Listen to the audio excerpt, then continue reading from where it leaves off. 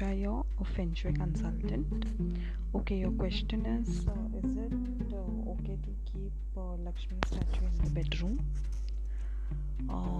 Basically, puja means complete devotion. Lakshmi sitting is the best posture to bring stability and growth to your wealth. But the ideal position of any temple or Lakshmi or Ganesha is the living room and in the northeast area of the living room.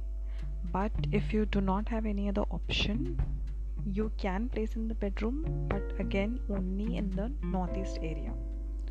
And if you're not sure about the zone, you can always ping me on my number, or just send a video of the place and then I can guide you. Thank you.